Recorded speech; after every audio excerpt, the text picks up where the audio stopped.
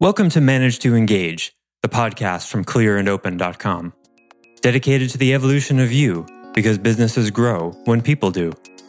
Serving leaders, managers, and people who will be, helping you reach excellence in your work and achieve your personal goals at the same time. Sign up for the free course at clearandopen.com.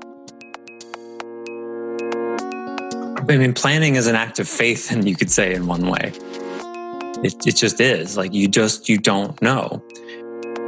The thing you want to always rest in is that having an intention, even if it's the wrong intention, is better than no intention at all. Hi, it's Joseph, and thanks for tuning in to Manage to Engage, the podcast from clearandopen.com. For part 3 of this 4-part series on why annual plans don't work, we look at the difference between a goal and a plan, and really why successfully executing a plan as it was planned isn't the most important thing. This may surprise you, but it's also been your experience, right? Plans rarely go as planned. So given that, how do you use planning effectively? I offer weekly member webcasts, online courses, and mentorship at clearandopen.com because it's my truth that with the right tools, anyone can eliminate the people, money, and time problems holding them back in business. And I share parts of these webcasts and courses on this show because I want to help you too. If you're enjoying the show and learning from it, I'd love your feedback. If you're listening to the show on an Apple device, all you have to do is open the podcast app, view the full description of the episode, and click the link to leave a rating and review for the show. Thanks so much for listening. Let's start the show. This might be a silly question, but is there a difference between goal setting and planning? Yeah, I mean, it's a great question.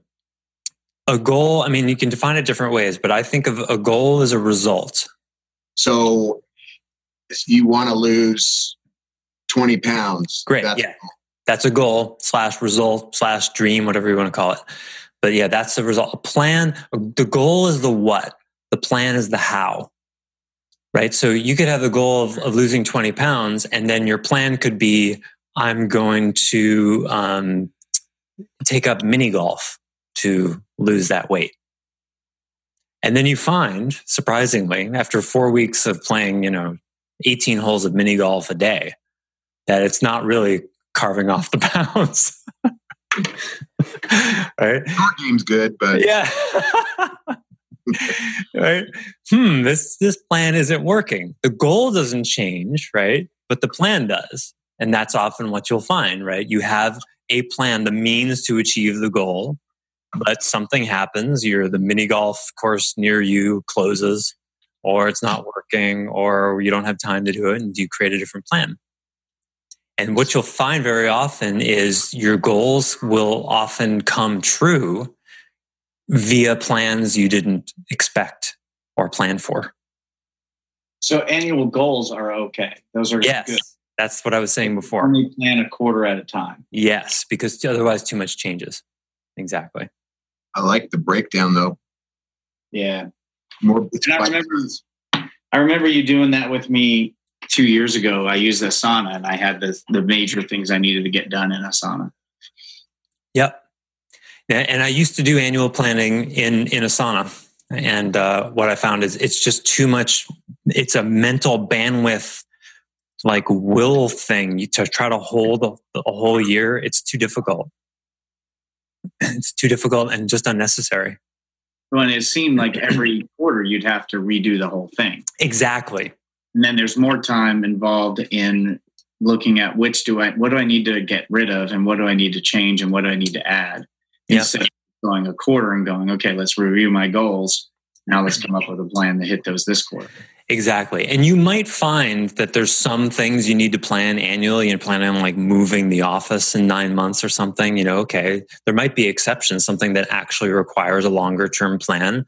But then, then you'll do that. But what you'll likely find is most of the stuff doesn't need to be planned until later on. It's quite liberating. Just 12 weeks at a time. And then you can really focus on, 1 week at a time, because each week ends up being about 10% of what you had to work with. So fun. And you'll feel the hustle, but you'll feel like you're hustling to create a significantly sized result, rather than like a 1 month goal or a 1 week goal. There's only so much you can accomplish in a month, but in 3 months, you can do a lot. Yeah. It just feels better just talking about it that way. It's very slothy, sluggy. Mm-hmm. And you've already got quarters, the quarter system exists because you can do it on whatever schedule you want. But I use the quarters, and that way every once in a while you get a little bit of a break, get some extra weeks. I had an extra week in December. Well, every quarter has 13 weeks. Does it actually work out that way? Yes. Cool. 13 times 4 is 52. Yeah, but there's not like somehow 2 extra weeks in one of the quarters. Yep. Well, if you talk about a particular day of the week. Yeah. But I mean, the quarters start January 1, April 1, July 1, October 1. But there's actually 13 weeks in each one of those. I don't know.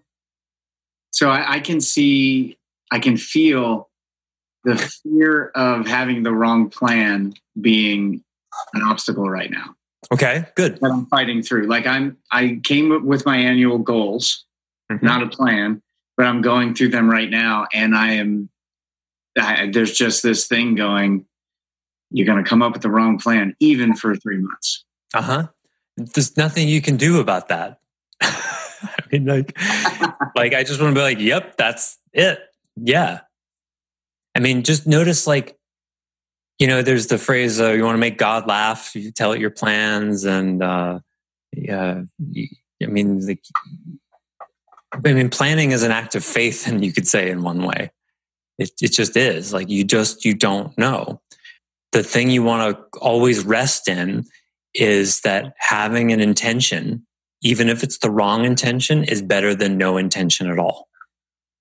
It's like in the Buddhist path and in the enlightenment path, the teachers will talk about you can meditate too willfully, trying to control your experience, and that's not productive meditation if you're trying to control your experience. And then you can also be like, okay, well, I'm not going to try to control my experience at all. I'm just not going to meditate at all. I'm just going to, if I can't make enlightenment happen, then what's the point of meditating? Well, that doesn't work either. It's a similar thing here. So you can't control reality so that you can make your plans come true. I mean, can you even make your day go the way you want it to? Right? Half of the days, maybe, right? Not if you have kids. Yeah, if you have kids, right. Look how hard it is just to get your day. Now, the goals you have for the day, you can get them done, right? But you say, all right, I'm going to do laundry at 11. I'm going to get the kids at 3. We're going to eat at 6. And I'm going to get these three things done in the morning, right? Then what happens, right? So one of the kids ends up being sick. The laundry machine broke. You do the things over dinner at 7:30, right? It all happens, but not the way you thought at all. Yeah. So you have to have a plan, just like you have to have a budget, so that you have something to manage to, so that you know just how off the plan it's getting, right? This is the argument I always get in with people with budgeting, because one of the reasons people resist budgeting is a killer, right? It's part planning and part money. It's very avoidable, right? So if the money part doesn't get people, the planning does. I remember talking to someone, they were like, well, I just spend whatever I do and it all just sort of works out. I said, well, what if you just decided how much you were going to spend? Well, then I'd have to be looking at that all the time. My wife said how much she loved having the budget to look at before she went shopping. And if you go over, at least you know how exactly you've deviated from the plan, you see? That's it. See the context thing there? It's not about holding rigid to the plan or you failed the plan. It's drawing the line and being able to see how far you've deviated from that plan, right? Like the airplane cliche about how the airplane is off course 95% of the time, but they know how far off course they are, right? If air traffic control says, hey, there's a storm, you got to go around it, they know how far off course they are, right? And then they can tell all the passengers, we're going to be 7.5 minutes late because there was a plan. They don't go, oh man, the plan, it was a complete waste of time. Let's just never plan a trip again. We just fly and we'll get there eventually. That way nobody's disappointed. Right? Right? There's a plan. And it doesn't go as planned. But it's so hard for our minds to get that. Yep. And that's I've done a personal budget. And the great thing about that was I found money that I didn't even know I had. But trying to put it into my business, it's because there's always something. Mm-hmm. There's big ticket, big things going out, and I have a lot of equipment, and so it's really tough. Yeah. If instead relate to plans as if it happens the way it's you planned it, it's a miracle. Mm-hmm. That's how to. Now, Peter will laugh at me being the handy guy that he is. I am not a mechanical person. I've owned 3 different houses and I've worked very hard to become even a little bit handy. So when I go to like fix something or fiddle with something, if it goes as planned, it's a miracle, right? And every time I imagine, the fantasy in my head is like, okay, I'm going to get my drill and I'm going to get this tool and that tool. And in 20 minutes, I'm going to have the thing fixed, right? And what happens is I end up spending 20 minutes just trying to find the screw I dropped in the grass, or wrestling with an extension ladder that's not behaving, or like, it always takes 5 times longer than I thought, right? But every once in a while, it goes exactly like I imagined. And I'm like, oh my God, it actually happened the way I imagined. Amazing. There was no, rusty screw I had to drill out. There was no, thing I couldn't get apart. There were no extra parts at the end that I had to figure out what to do with, Anything with cars is always like that, right? Oh, we'll change my oil. That just only takes 20 minutes. No problem. Oh, I can't reach the oil filter without bending my elbow the wrong way, I swore off cars 25 years ago. For exactly that reason, right?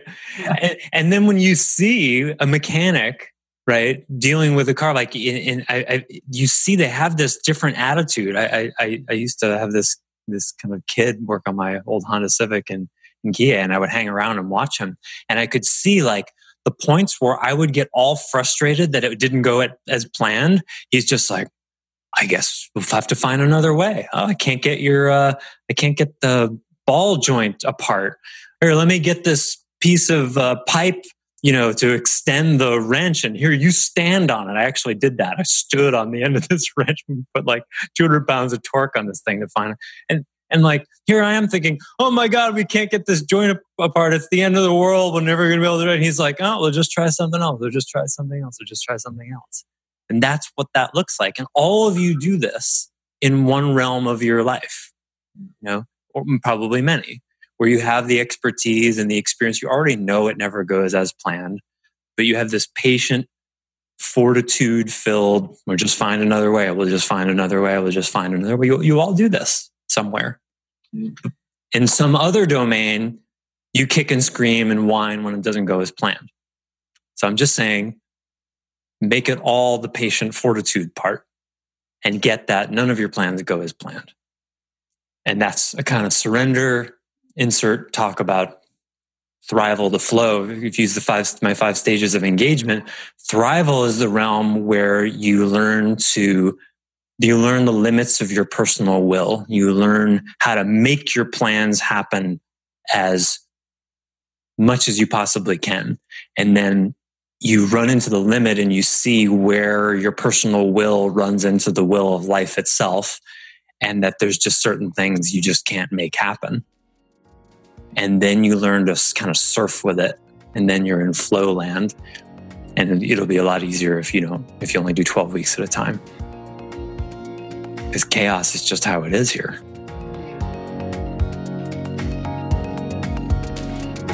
Thanks for listening to Manage to Engage, the Clear and Open podcast.